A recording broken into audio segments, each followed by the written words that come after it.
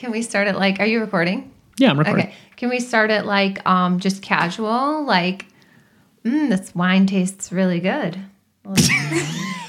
Super casual. Let's talk.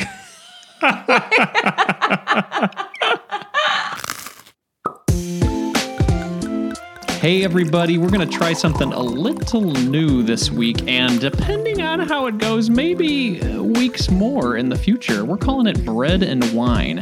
And the reason that we're doing this is that so many of you have told me that you want more Nicole in your life. So Thank you, guys. I know. So flattering. It's not surprising. I was going to say surprising, but it's not surprising, really. We want more Nicole, right? So we thought, why don't we do like a little short segment where Nicole and I get together and we just chat. We just chat about what's going on. Unscripted, unedited, and we're calling it Bread and Wine because we're going to talk about money stuff while we're drinking. Ching, ching, wine. We should Cheer, really baby. do it Yeah. like- There we go. We'll see. I think that went through. There we go. So, yeah, sorry. We're just pausing for the drink there. So, yeah, that's what we're going to do, everybody. And what we the decided. only way Andy can get me to talk about money. Exactly. If I give her some wine and we can sit down and we lock the kids upstairs in their baby cage and they can't go anywhere. No, we really don't have a baby cage, but we might look into it after this year we've had. But anyway, so what we're going to do is Nicole and I are going to start the session by asking each other just a random question. And this week, Nicole has decided to go first. And hopefully there'll be a next week. We'll see. All right, we'll see how this goes. Ready? Start the timer. 10 minutes. All right, time minute. That's Ready to my go. time limit. So I'm going to do something that we have dealt with in the past week because I think it'll be Yeah, fun I like to bring that. up things that have been going on in our lives. So I want to bring up a topic that we've talked about in the past before, but let's just like make it more formal. Let's get our thoughts out there. This past weekend, we went to visit your friend, and he has an absolutely insanely gorgeous house. Yes. And I'm sorry, what did we do this past weekend? we went to Dan's. Oh, right, yes. Well, there's a reason I don't remember much of Saturday. Keep going, sorry.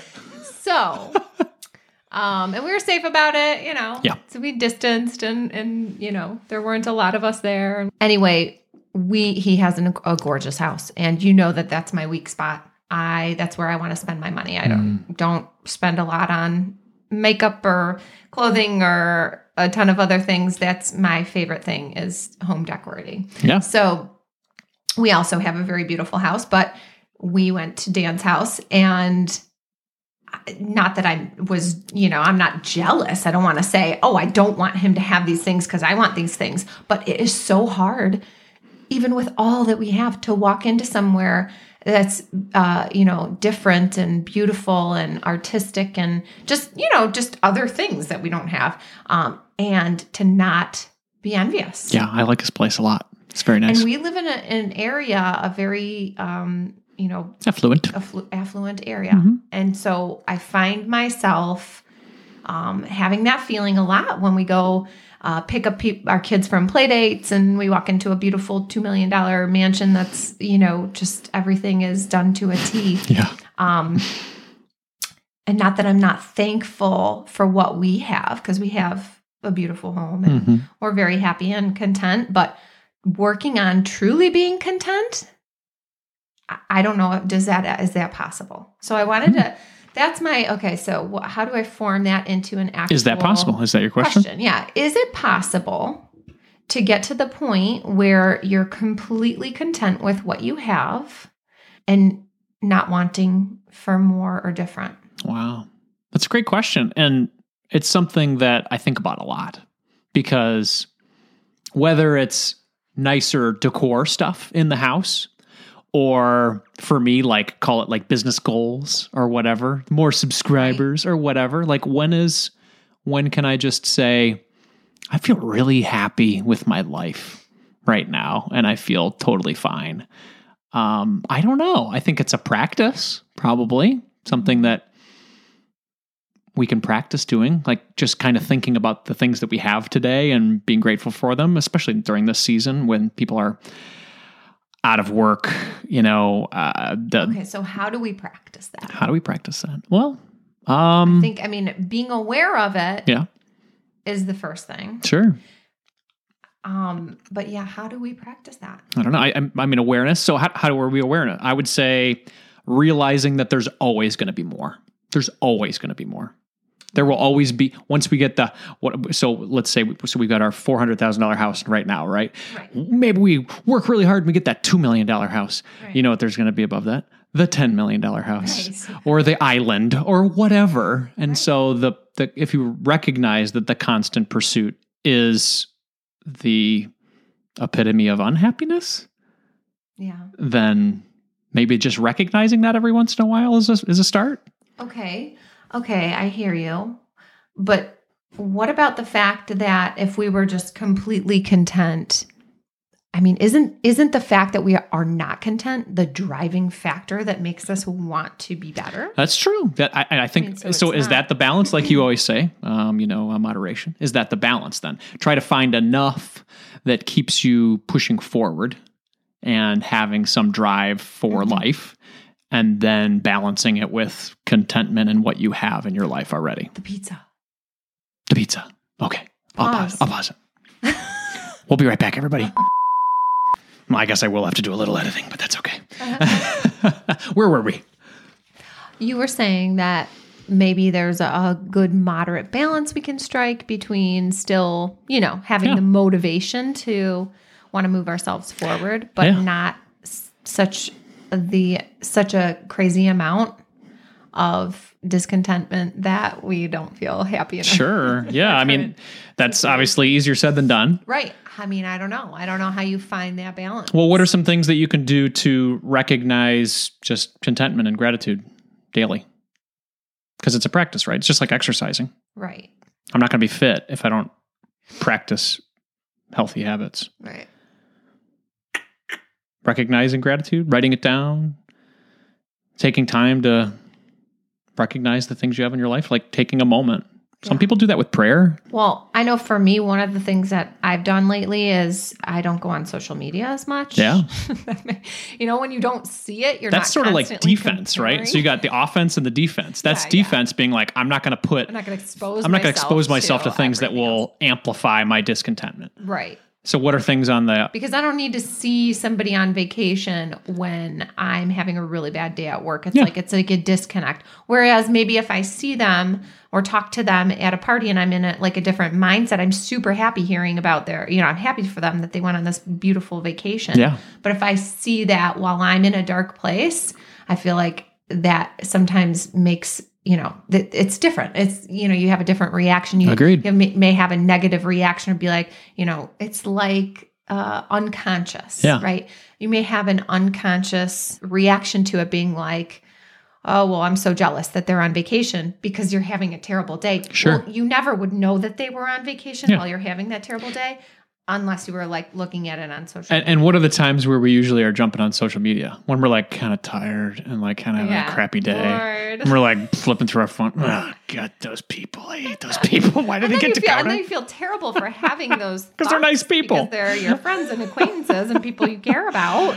But it's sometimes like I said, an unconscious reaction. Sure. Yeah. And then, so then I just know that not looking at that stuff has made me feel a little more content. I agree. Just out of sight, out of mind. I agree. And then when I talk to my friends, I'm super happy for all of the things that they bring me up to speed about. I think it's just different seeing it on social media. I agree because it's a flashpoint on somebody's life where you only are seeing the positives. And that's sort of and it's not a conversation. It's just being it's a one-sided. It is one-sided. It's just being presented to you. Totally. That's like talking to somebody and you're only hearing from them the entire time and there's no back and forth, which is not really a conversation. No. It's talking at you. I think we all know people like that. Tangent. Yeah. So I guess to answer your original question was... how do we handle that? I don't know. I think, a little bit of offense and defense for feeling the gratitude and contentment on a daily basis. Right. So blocking out the things that you're going to go to negative town with, and then practicing things that I've been writing down in the morning. I've been writing down 3 things I'm grateful for. And it might seem kind of trite or whatever, quick. But I think the times when I'm really focusing, I have kids. Like some days I'm like, my kids, but then some days when I'm calm and I have time in the morning when I actually recognize it's great to be a parent. I love being a dad, but there's sometimes in the moment I don't feel it. But if I take that time and recognize it when I'm calm, I feel that gratitude, Yeah. And also, not to compare yourself to the opposite side, but we do live in a affluent area and there's a lot of folks in the world that don't, and I just recognizing the privilege that we have to live where we do also can make you feel more content, I believe. Very true. So awareness, defense, staying away from things that will make you feel discontent with your situation. And then, a little bit of offense, a little bit of very mindful being aware of things that you should be grateful for, maybe writing them down. Yeah. But I've talked a lot. So what do you think? I like all those things. Okay. Well, my idea was the defense. Oh, okay. So I just you're saying I took your ideas, formulated into my takeaways, and they became mine. Right. And then I'm like, well, what do you got? But you're like, no, those were mine, dude. Yeah. It was my big salad. That was my big salad. Yep. All right. Well, I think for the first conversation, that's pretty good. What do you guys think? I would love to hear what you think about contentment, especially when it comes to our friends that maybe have a little bit more than we do, whatever it is, whether it's a bigger house, nicer stuff, I don't know, cooler vacations, business goals, things that you look out and you're like, I really want that. How do you deal with that? How do you deal with contentment? How do you deal with that feeling inside where you're like, I don't want them to not have it, but I want that.